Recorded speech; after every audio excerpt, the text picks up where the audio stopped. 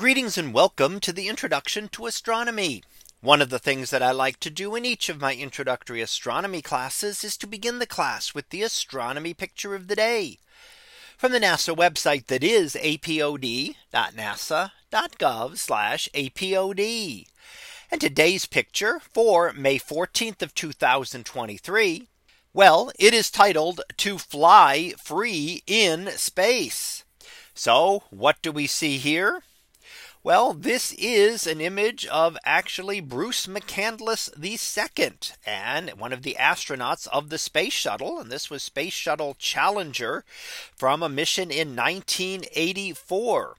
And this was from the first untethered spacewalk. So in previous spacewalks, the astronaut was always tethered to the ship. And that meant they was attached to that by a line that allowed them to pull themselves back if they needed to. Now this used a device that would then shoot jets of nitrogen gas. Now when you're in space, it's a lot easier to travel because there is no friction.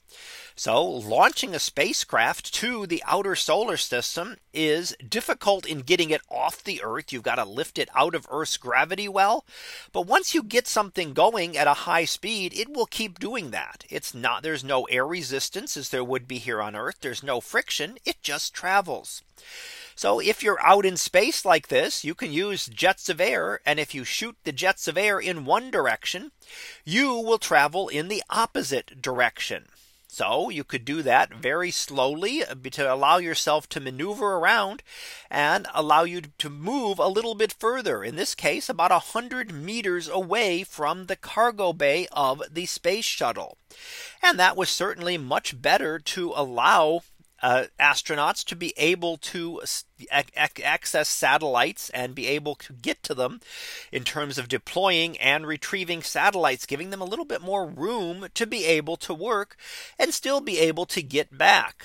Now they're in the same orbit as the space shuttle, so they will travel exactly with the space shuttle around it. They are not going to be left behind because they have the space shuttle's velocity when they leave it. So even though they're out there in space and it looks like the space shuttle might move away from them, it would not do that. The space shuttle is traveling at a certain speed in orbit around the Earth, and the astronaut is traveling with just about exactly the same speed. The slight adjustments made by their jetpack that pumps out that nitrogen gas to be able to allow them to move a little ways away. But their relative velocity is really the same as that of the shuttle itself. So they're not going to be left behind by the shuttle. They're not going to be pulled down to Earth because they share the same orbit as the shuttle. So while Earth's gravity is pulling on them, they are still moving. Even though they look like they're standing still, they are moving at a high speed around the Earth. And that astronaut is orbiting Earth once every 90 minutes, just like the shuttle is.